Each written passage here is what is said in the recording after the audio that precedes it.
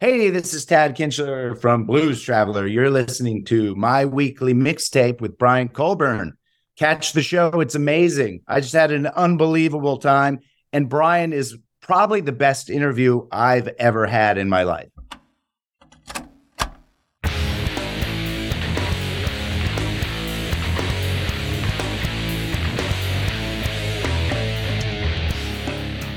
Welcome to My Weekly Mixtape, a podcast that takes the classic mixtape approach to building a modern playlist. I'm your host, Brian Colburn.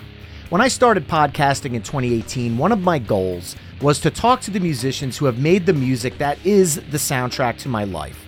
And over the years, I've slowly but surely made that goal a reality. And tonight, I get to check off a bucket list band that, for anyone who knows me personally, knows this group is part of my personal Mount Rushmore of music.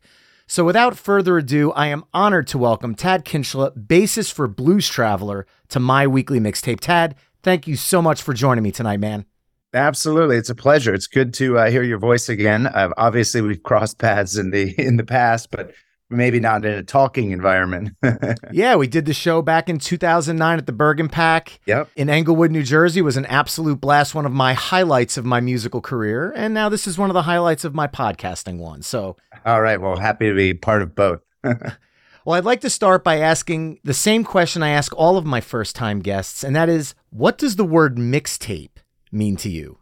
Well, I feel like I was born in an era where that was actually a thing.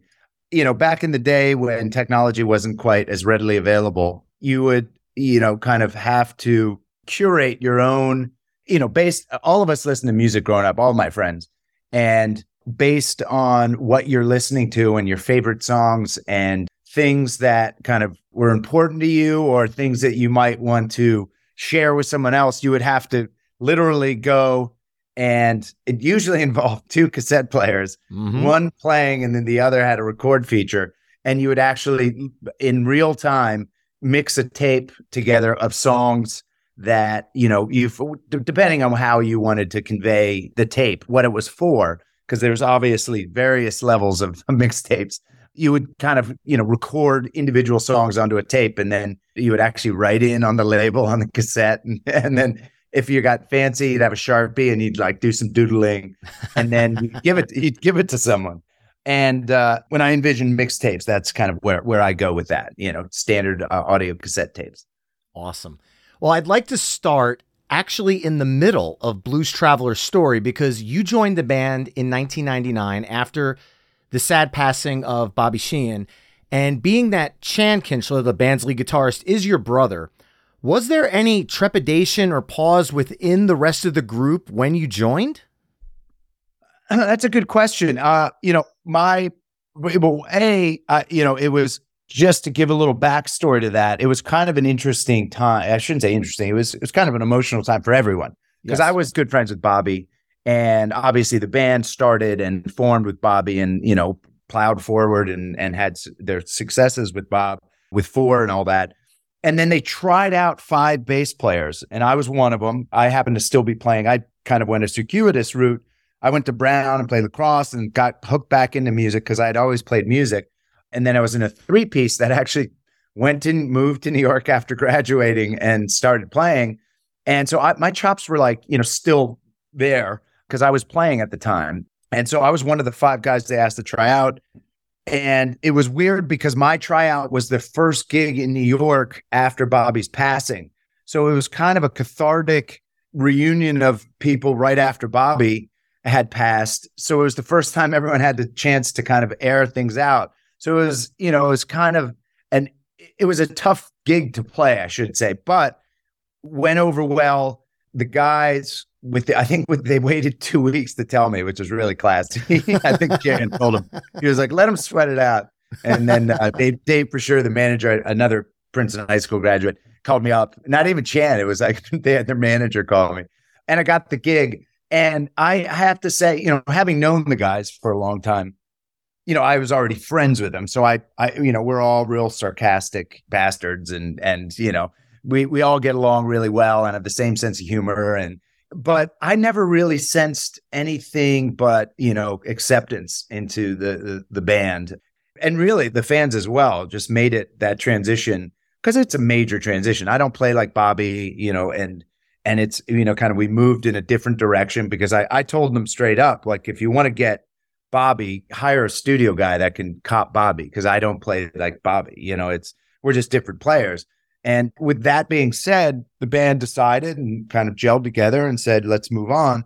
And the first thing we did was write an album. So initially I jump in and I throw these tunes I have, and right away I'm in the fold. And it was, I never sensed any kind of resentment. I'm sure there were tough times as far as personally, just moving on, playing with a different player, and things that, unsaid things that bands get to have. So it was nothing but, acceptance from the guys. And I never felt it. If it was there, I never felt it, Well, the album that you're talking about, the first album that you and keyboardist Ben Wilson was on board for, was 2001's Bridge. And that album is filled with classic tracks like Back in the Day, Just for Me, All Hands, Sadly a Fiction, all songs that have been in the band's live rotation since the album's release.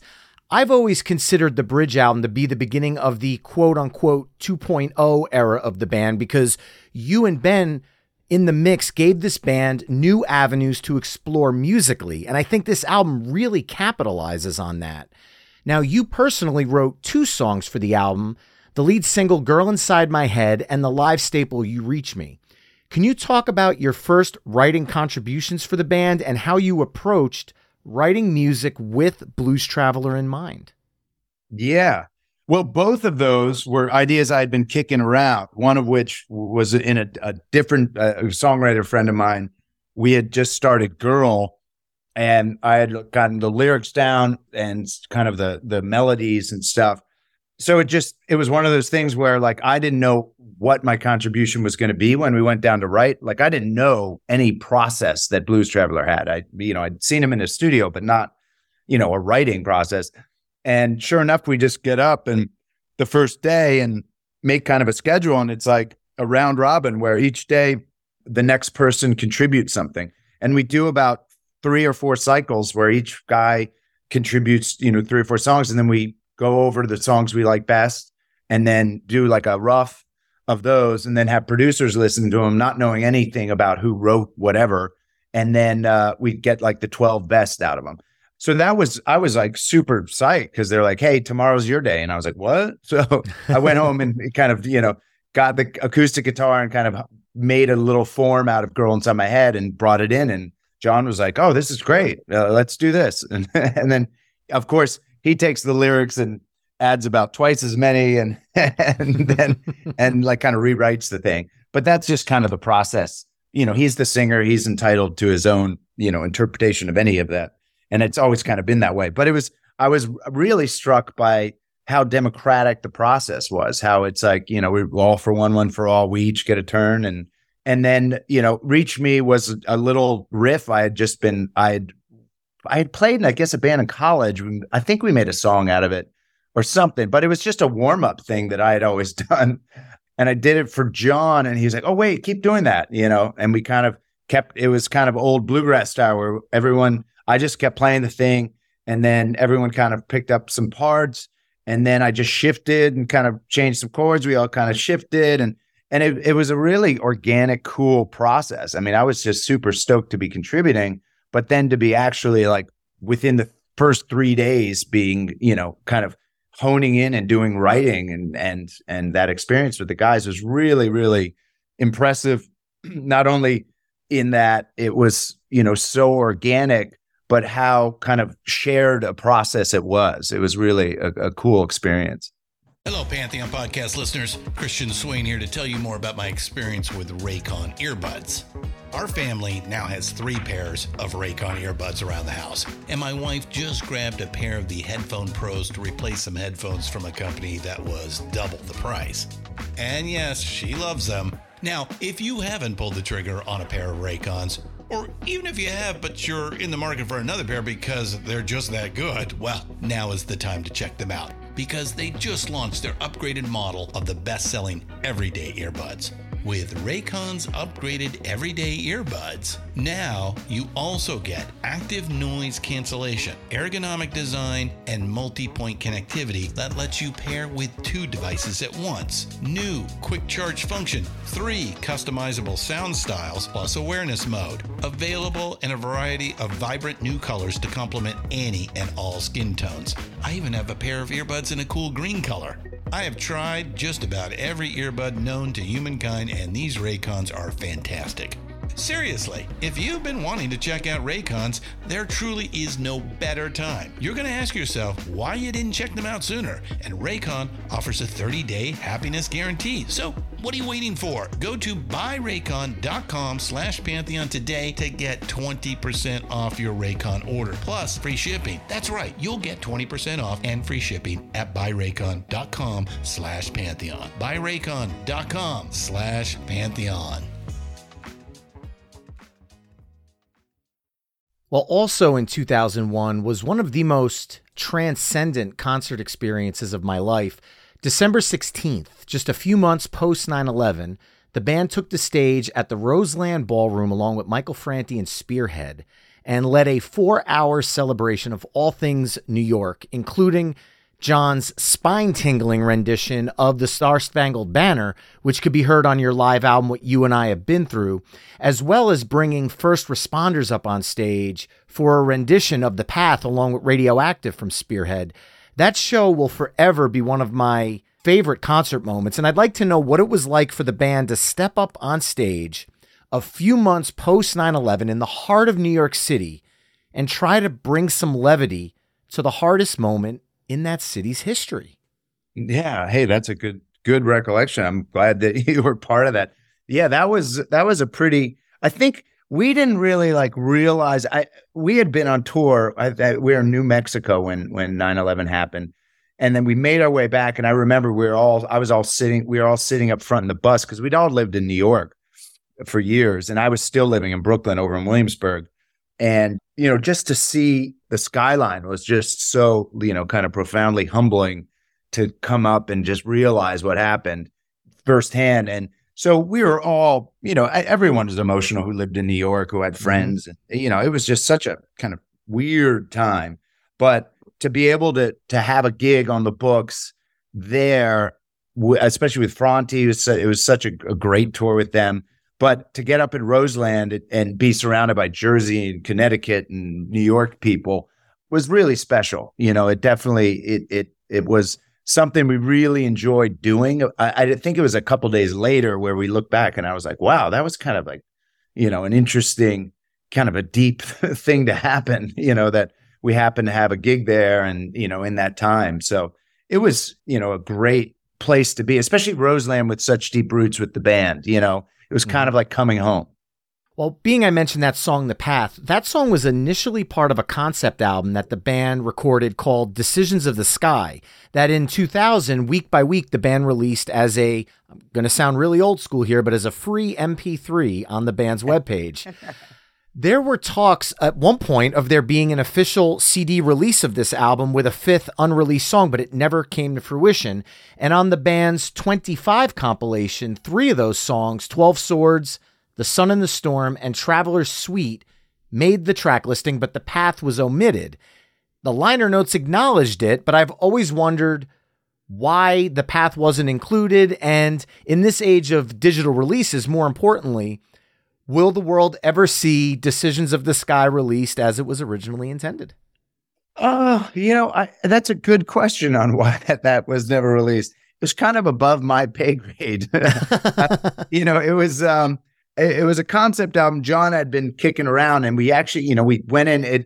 Recording that was probably one of the hardest things I did with the band, as far as kicking back to my old sight reading and kind of band times when, or orchestra, as far as having music. I had, deep notes because the songs were 12, 15 minutes with a change. It wasn't a standard format. It was just a section, another section, another section, another section. So without writing down and noting it, because we don't work that way. No one writes, right, sheet music and say, hey, play this, it's rock bands don't really do that. So, but there were a lot of parts. And so there was just like squirrely little notes about how to, that I recognize and how, oh, this is coming up, or this, like open E, open G, just little like flags that, kind of cued me on where things were going. But we sat down and cranked that out in like 2 days. Wow. And it was a lot of music. I mean, we had worked on parts, but we just kind of nailed it. It was getting in there. Like once it starts, we kind of, if there weren't really many fixes, but yeah, I digress. Sorry. As far as why that didn't get released, I do not know specifically. It might be a John question where he didn't want to do it partially. It wanted to be one thing. And if it couldn't be one thing, he just didn't, he didn't want to do it all together. So I don't have a legitimate answer for you, but that's about all I can offer. Well, another thing that happened that night in New York City was the band played a version of Runaround in a minor key. And this version was entitled Fucked Run. And it was played live for several years and then kind of just fell off the live map. And I assumed in 2007, when the band released Cover Yourself, that I was finally going to get a studio version of this amazingly dark and melodic take on one of the band's biggest hits. But alas, the band took the song in a different direction from now both versions of Runaround. So my question is there a studio version of Fucked Run out there? And if so, will it ever see the light of day? Yeah. That's a fun one to play. In fact, we tried to revisit it a couple times, and we actually have randomly, like John, we will come in and John will be like, hey, let's just make that transition like Fucked Run and then go to, something else in G, play Prof or something. And I'm just trying to think of the last time, probably within the last year or two, we've hit it, but we've never recorded it. Wow. Yeah, it's never been recorded by us. Maybe next time we get in the studio, we should just lay something down so we have it. But it's kind of like Run is such a kind of iconic pop song, success song. It's kind of like juicing, a stone where you're like, hey, maybe they want to hear another version that we just totally changed the melody and played in minor keys. I think that's the idea, is that Run has gotten a lot of success for the band, and it's maybe bad juju to try to re-record it for that purpose, Yeah, from another musician standpoint, though, hearing that being reimagined in a dark light, the minor key gives it that dark feel. And when John holds the high note for the chorus, it just kind of sends it into this different musical place. And to me, it really makes you focus on the lyrics more than the pop version, which you're kind of up and dancing and enjoying. And I think that was the part of that song that was so interesting to me. Yeah. No, you're absolutely right. I mean, in a way, it's almost too bad that we weren't able to throw different lyrics to just the 4 chord, minor dirge, because it's kind of cool. And John's melody on it is really cool. Yeah.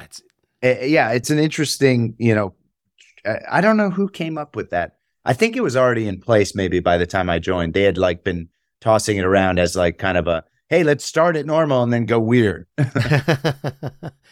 Well, in 2003, the band released what could very well be my favorite Blues Traveler album, which, depending on the day, it's neck and neck with Travelers and Thieves, The Incredible Truth Be Told. And I'd love to talk about this album for a couple of minutes, if you don't mind. Sure. And the first song I'd like to talk about is Can't See Why, because as a bass player myself, I have to give love to my favorite bass line on the album. That bass line is absolute fire. Oh, thanks. When you're contributing songs to the band, other examples from the album, Let Her and Let Go, Partner in Crime, did you write those songs with a specific bass line in mind, or were you kind of writing the music and chords first and then designing the bass line after the song was kind of in the band's hands?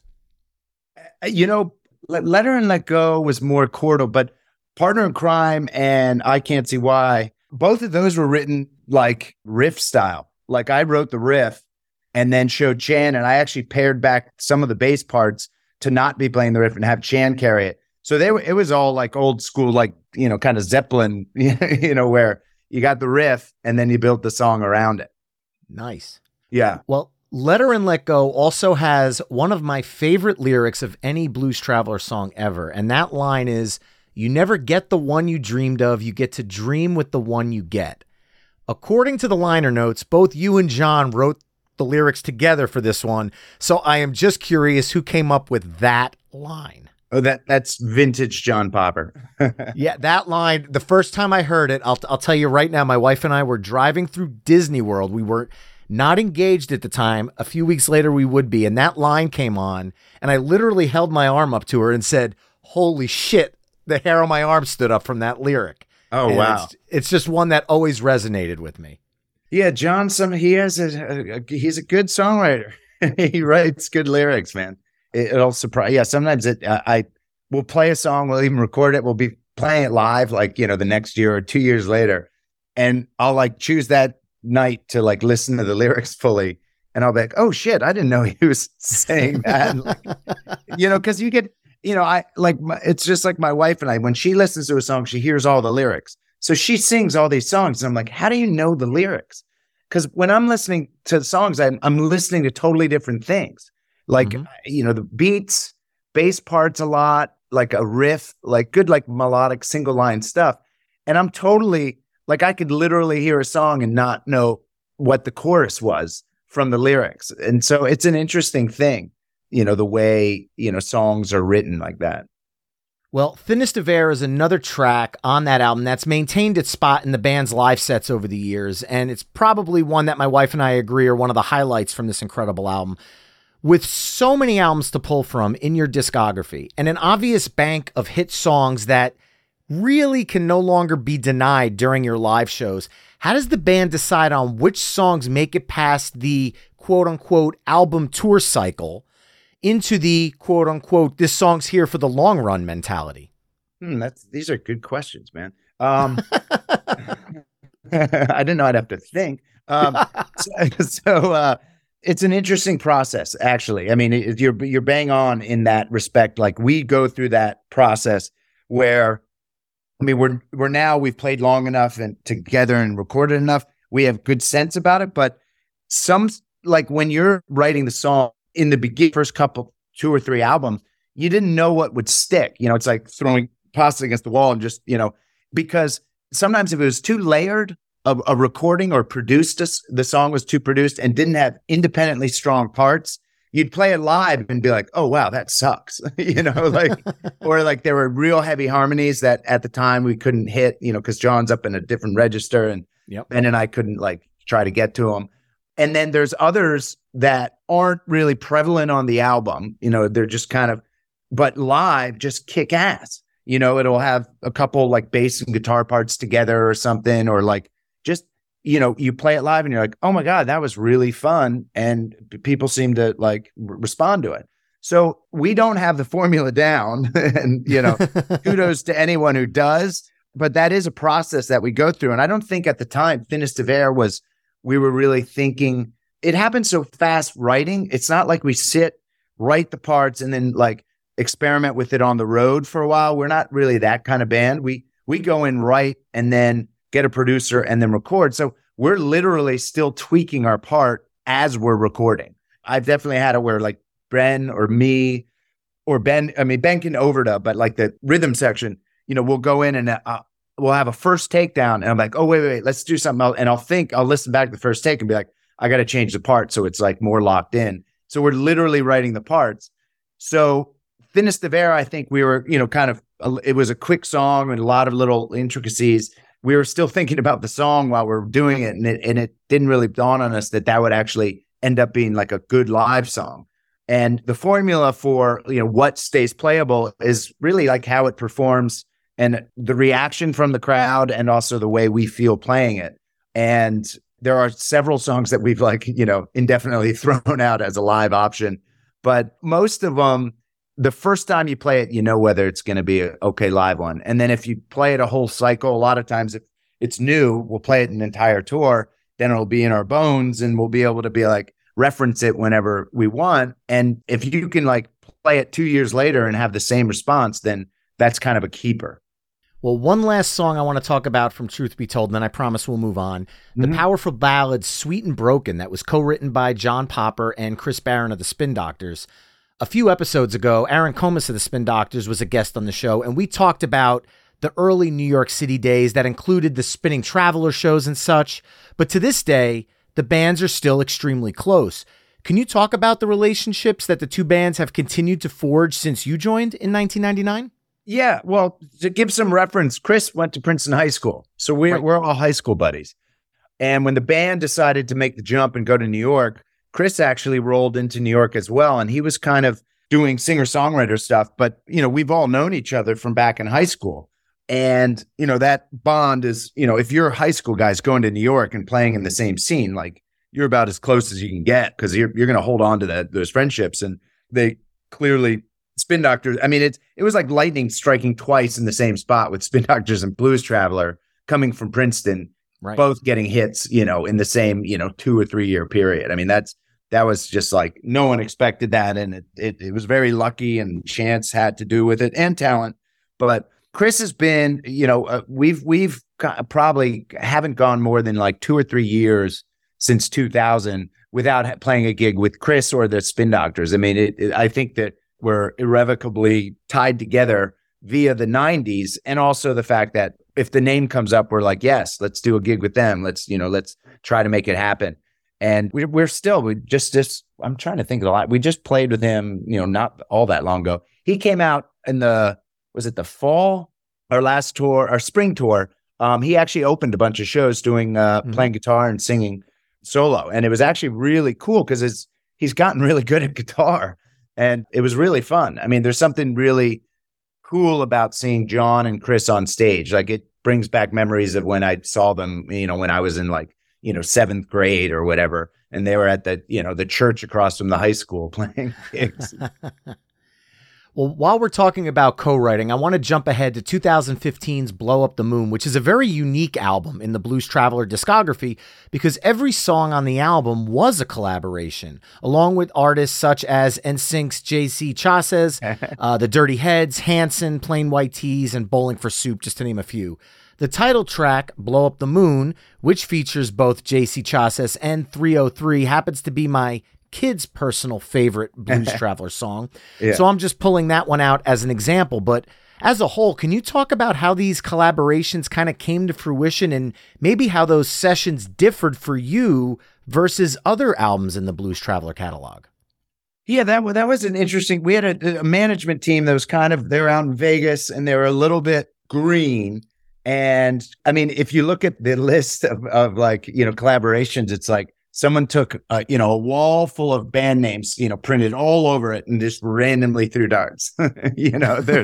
There's no like, I mean, it's about as random. You couldn't have bet on who we were going to do a collaboration with and been right. It was really interesting. So our management at the time, I think those were contacts they had made. So we didn't know this at all, but they didn't have a huge portfolio of people to call. So they just called some people. I think one of our manager's assistant was somehow related to J.C. Chasez.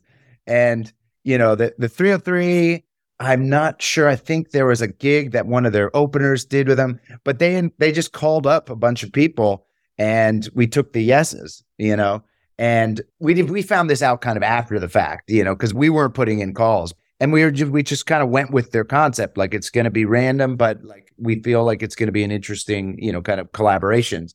And that writing process was really cool. We traveled to each place and then we'd like rent a studio and basically meet the people, sit down, like have coffee and lunch maybe, and then start like writing back, hey, any ideas? And it was literally like whoever played the first thing, we'd be like, okay, let's try that. Nice. And sometimes it was us or John being like, here's an idea. And he had some lyrics and they would do lyrics first and then we'd fill in the music. And then some others were like, here's a couple chords that I was thinking this could be really cool. And then we'd get the chord structure down. And then John and the other singer would like kind of work on lyrics together. Well, while we're on the subject of unique albums, I mentioned this one earlier. Listeners of My Weekly Mixtape will recall episode 36 because John O'Manson was the guest on that show. And we talked about his collaboration with the band on The Mountains Win Again for the 2007 release Cover Yourself, an album that the band took their biggest hits and re-recorded them with new arrangements. Can you talk about the mindset behind taking some of the band's most beloved songs and rearranging them, and then how the fans reacted to hearing these songs under a new lens?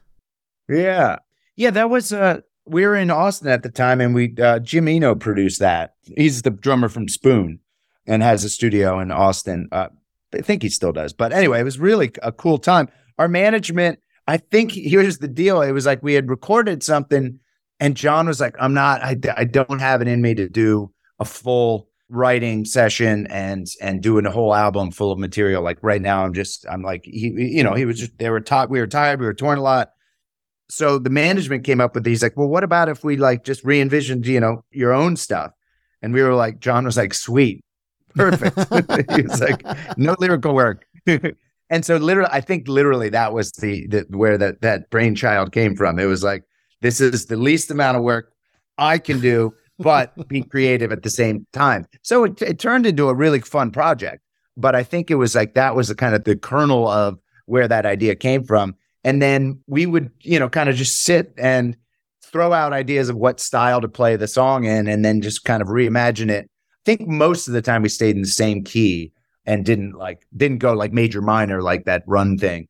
But it was super cool. Like, kind of basically you're writing a new song, but just applying the other, the old lyrics to it. So boiling it down, that's about what we did. And it was a really fun process. Fortunately and unfortunately, those songs really didn't stick live. We did them a couple times and it didn't resonate really. I think there were some disappointed people when we did it. So a lot of those, I don't think we play any of those versions anymore live. But it's a good point to bring up. Maybe coming up this fall, we can maybe implement some of those. Now, Blues Traveler's always been one of my favorite live bands, and I don't think we can discuss this band without a little bit of a focus on the live shows. And at one point, when you went to see Blues Traveler in the early 2000s, there was never a guarantee that you'd hear Run Around, Hook, or But Anyway in a set list, but you could always expect something deeper, like Business as Usual from Straight On Till Morning, Conquer Me from Save Our Soul, or Optimistic Thought mashed up with a sprinkling of Kenny Rogers' The Gambler. Yeah. And I remember a run in November of 2002 where I caught the band several nights in a row at Irving Plaza in New York City, where the band did a no repeat run. Yeah. And to me, that really lends itself to the jam band community mindset, something I've always felt that Blues Traveler embraced in live shows. So how does the decision come within the band to craft set lists, and has that jam band mindset evolved over the years in terms of what songs you guys plan to play at a given show?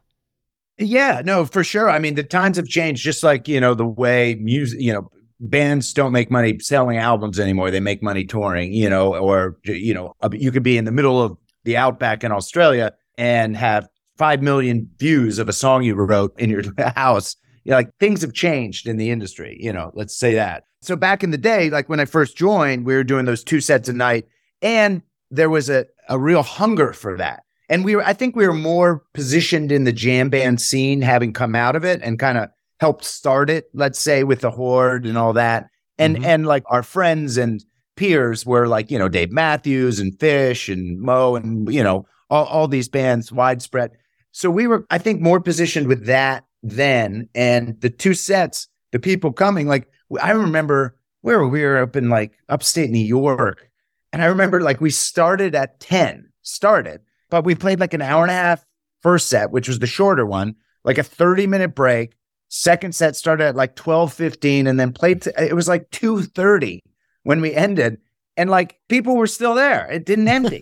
Like, so nowadays, if we got out and played 4 hours, it would be like a quarter of the people still there. And especially if it's past like 10:30 at night, because like most of there's a lot of parents and responsible people that come see us, and they kind of, I have to say, it's shifted. We go in, clearly there are songs we feel an obligation to play because there are people with that expectation, and we're very fortunate to be still playing music. So obviously we're going to cater to that kind of mindset. But as of now, it's really shortened up. People want to see one set, and be out of there in time to like get a night's sleep. It's not quite the party that it used to be.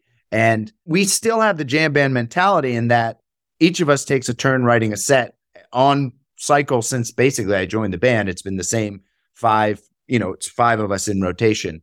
Actually, I can swear, right? Yeah, yeah, by all means. Yeah, yeah. So it's big cock, tiny blowjob, and and that's been, and it's hysterical because we say it's almost like a business term now, and we forget it's just such like ludicrous. Like, what are you talking about? But that's the order in which we've been going for the last since I joined. So for 20 years, and probably before that, they were doing the same. And each night, like there are requisite songs that we're going to put in there if John's voice is, up for it. I mean, the unfortunate thing is John had he has great pipes, but his early songs, he really went for it up high. So a lot of those songs, he's like, oh, dude, I cannot, like, there's no way I can hit that. So we kind of have to retire some songs. Sometimes we try switching keys, but we've retired songs that are, not, he's not able to hit with as much confidence as he wants. But the jam band stuff, we still have a different set with the kind of requisite songs, the framework. And then there's probably, I'd say like 3 to 4 audibles at this point where we're at. We're playing like 90 minutes or so, 75 to 90. It's been kind of, we were just out Big Ed Todd. It was about 75 to 90. So there's 3 or 4 songs that are audibles each night that will shift up. And, you tend to get comfortable sometimes because it's a different venue. You're like, hey, that worked last night. Let's do that again. But in general, we try to keep cycling in old songs and some surprises and maybe some weird covers and, do what we can. But we're definitely not in the jam band scene like where Fish is now. They've kind of almost expanded upon their jamming, where we've kind of tightened up our show. And it's not, it's more of playing to the audience. Our audience isn't the 2-set, leave at 2 a.m, fan base anymore. Well, talking about the band's biggest hits that you say are staples of the show, Run Around Hook, The Mountains Win Again, But Anyway, Carolina Blues, is there a song that the band kind of universally considers to be the definitive Blues Traveler hit? Because you can ask different people, and some people will say Run Around, some people will say Hook, some people will say The Mountains Win Again. So I'm curious what that thought is in the band. I would say But Anyway is the most definitive, iconic Blues Traveler song. It was written a long time ago in high school. It's kind of intelligent lyrics, but still light. And it's a 2-chord vamp. And that's like what, like the band used to play 3-hour sets at Nightingale's and still with only, not a whole lot of songs to play. And that they would pick songs where it was like 2-chord vamps and somehow kept it interesting, And that's like a definitive characteristic of kind of the band being able to play just very simple songs, but kind of make it interesting. And each player kind of plays their instrument in that song. And it's kind of an integral part.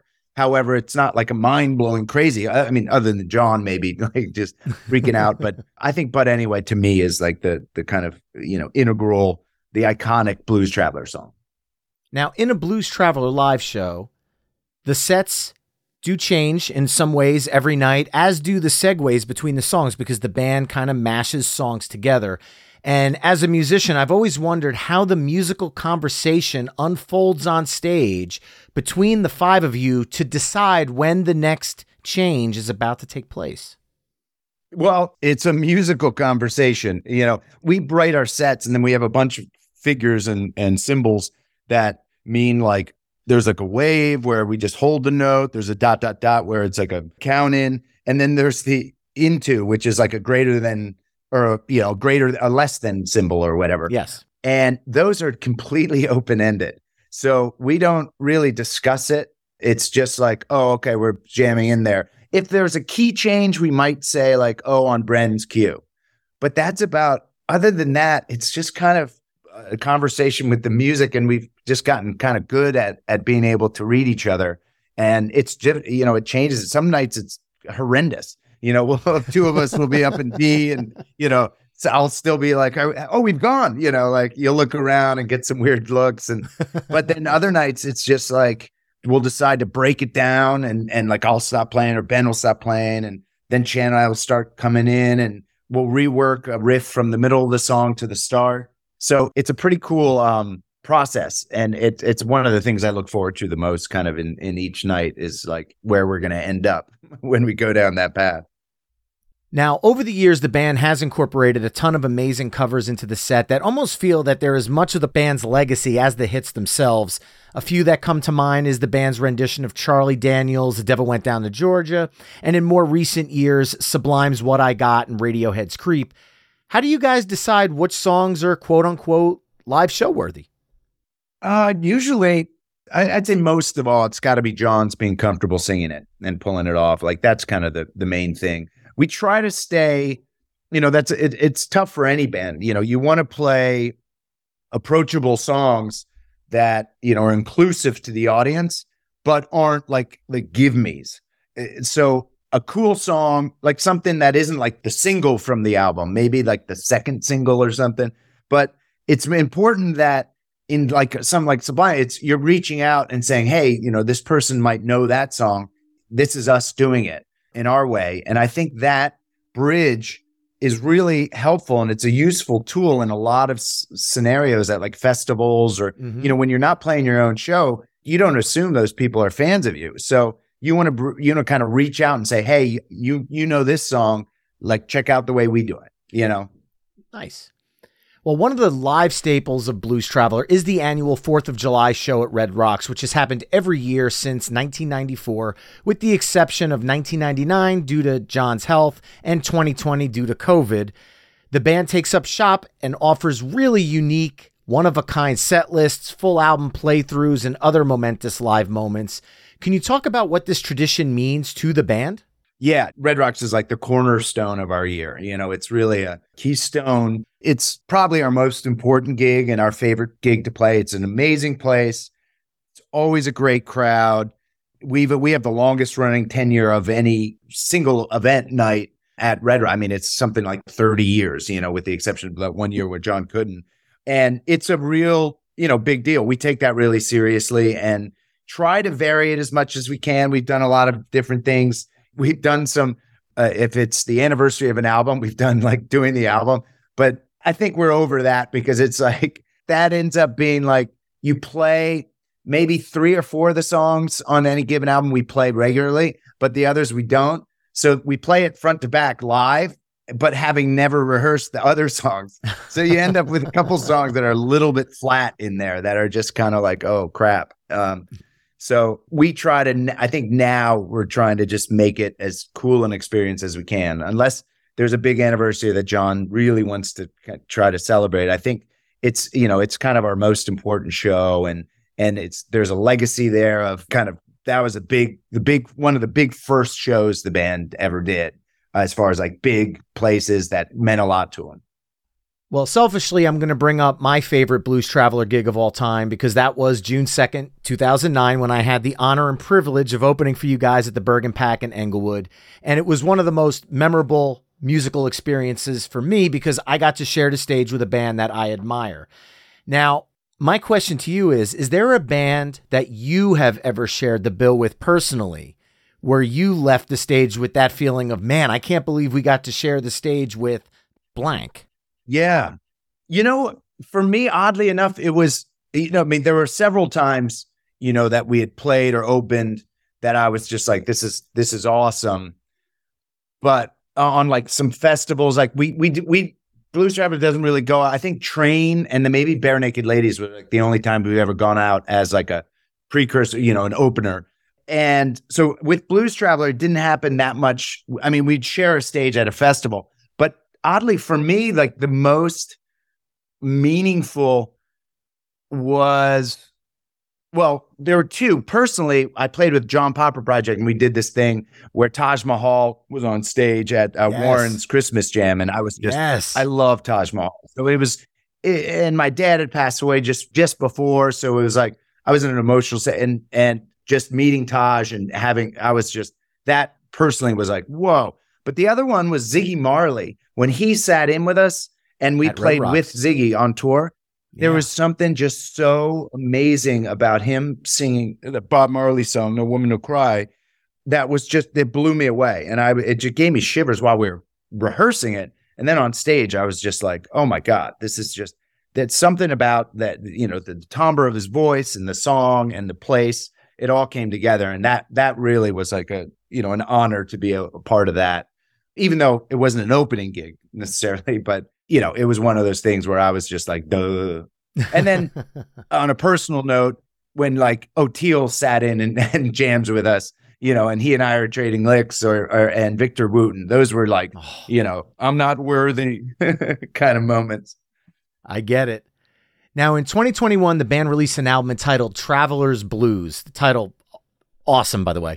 A collection of blues cover songs such as Sun Seal's Funky Bitch, which jam band fans also know as a popular song in the Phish universe, as well as a blues rock rendition of Gnarls Barkley's massive hit, Crazy, featuring Rita Wilson and John Scofield. And that album also featured guests like Chris Stone, Kingfish Ingram, Warren Haynes, Keb Mo. Can you talk about that full circle moment for the band doing an actual straight up blues album? Yeah, that was pretty surreal to be. We were joking about the whole time going in, like, we're actually playing blues. So, we all kind of, listened to a bunch of blues songs, and obviously the ones that we did, but we tried to what was hard is not to go like super bluesy with it and try to maintain just playing kind of our roles in our rendition of it. Obviously, we don't profess to be, blues guys. I mean, obviously, John, I could easily see as, but we're not, that's not our forte. And it was, a little humbling to get in. And when you get into the minutia of some of the blues stuff, it's like what they're not playing is what's cool about it. And we're more of like, everyone's playing it. It's a cacophony of, a lot of people jamming in the mid range.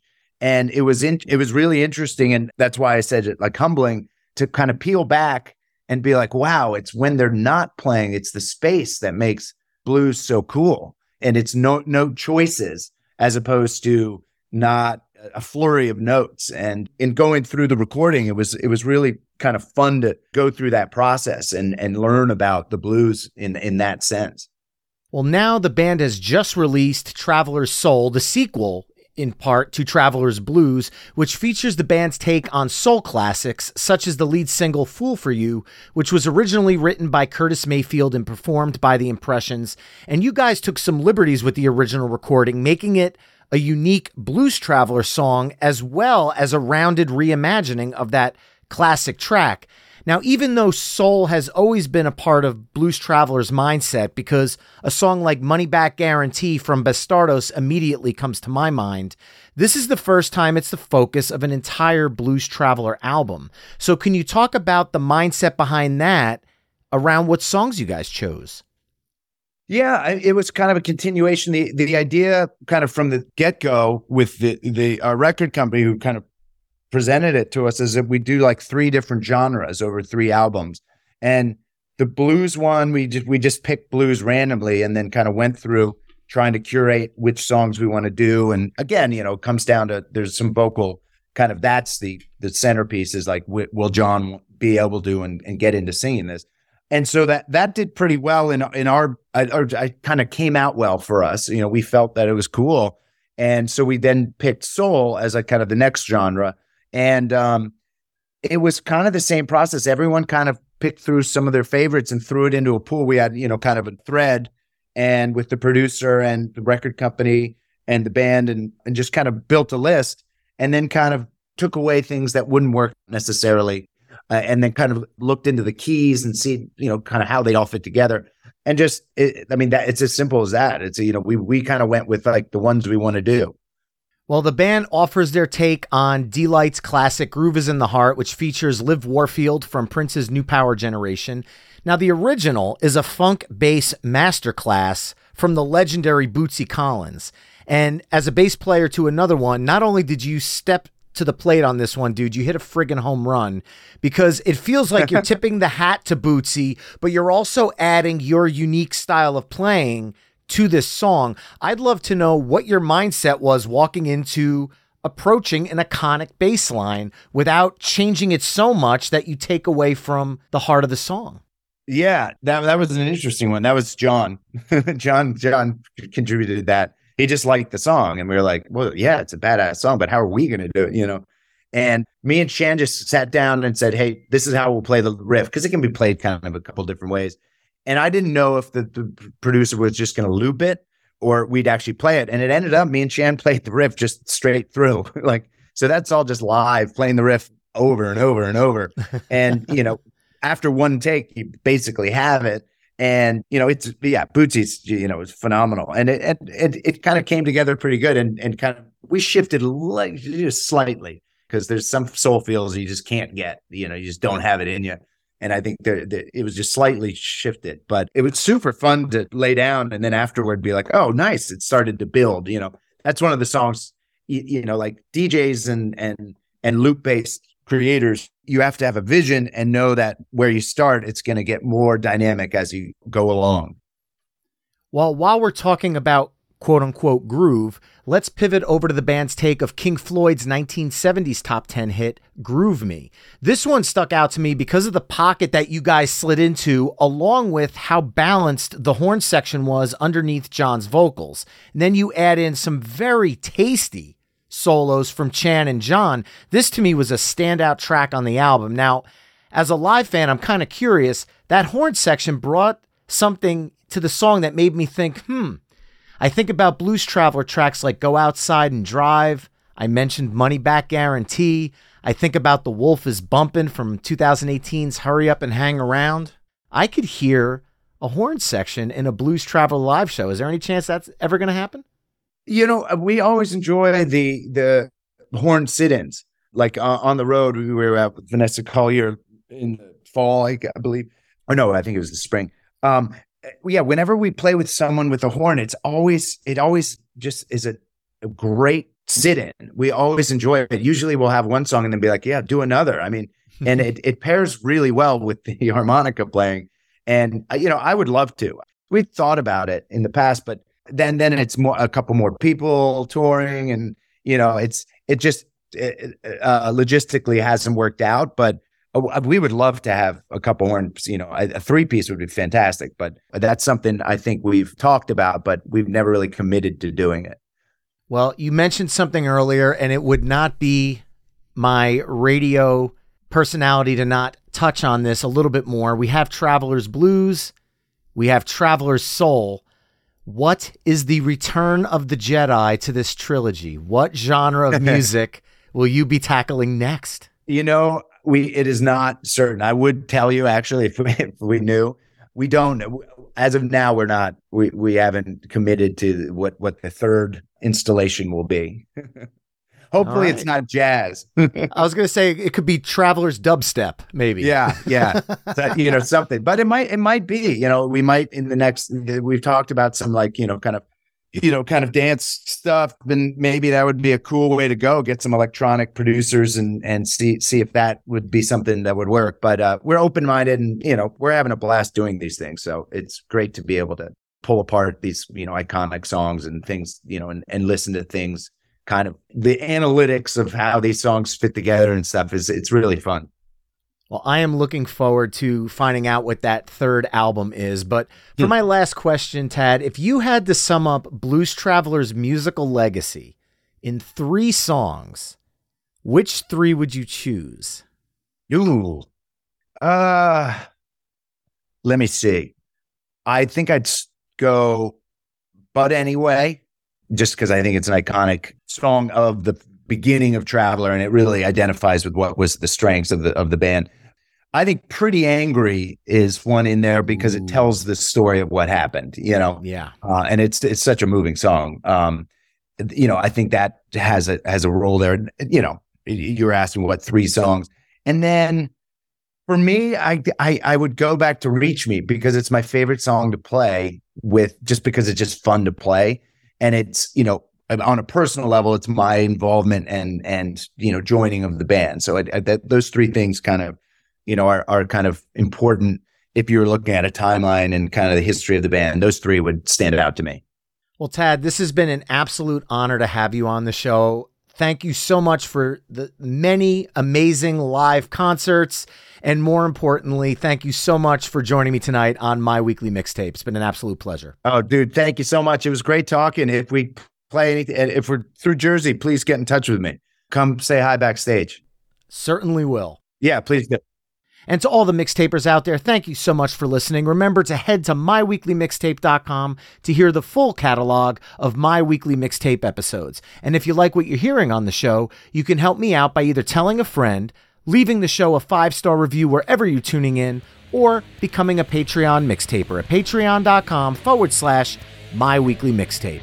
That's all for this week. Thanks again for listening. And until next time, enjoy the tunes.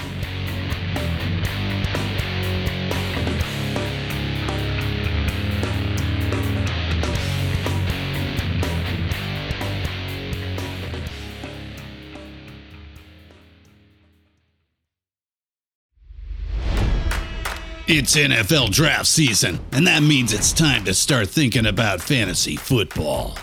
FantasyPoints.com features industry-leading experts and prognosticators using proprietary hand-charted data to help you score more fantasy points. FantasyPoints.com is the place to go for whatever kind of fantasy football you play. Whether you play fantasy football, daily fantasy sports, or do a little bit of everything, Fantasy Points has the meticulously researched content to guide you to victory. And why wait for the fall? Fantasy Points also covers the new spring football league, the UFL. Join the guru, John Hansen, Scott Barrett, Joe Dolan, and other massive names in the fantasy football universe with an exclusive offer. Use code Pantheon for 15% off any Fantasy Points package, including the all-in package, with access to every article, tool, and data nugget that Fantasy Points has to offer. That's FantasyPoints.com and code Pantheon for 15% off at Fantasy Points. FantasyPoints.com, code Pantheon. Score more fantasy points.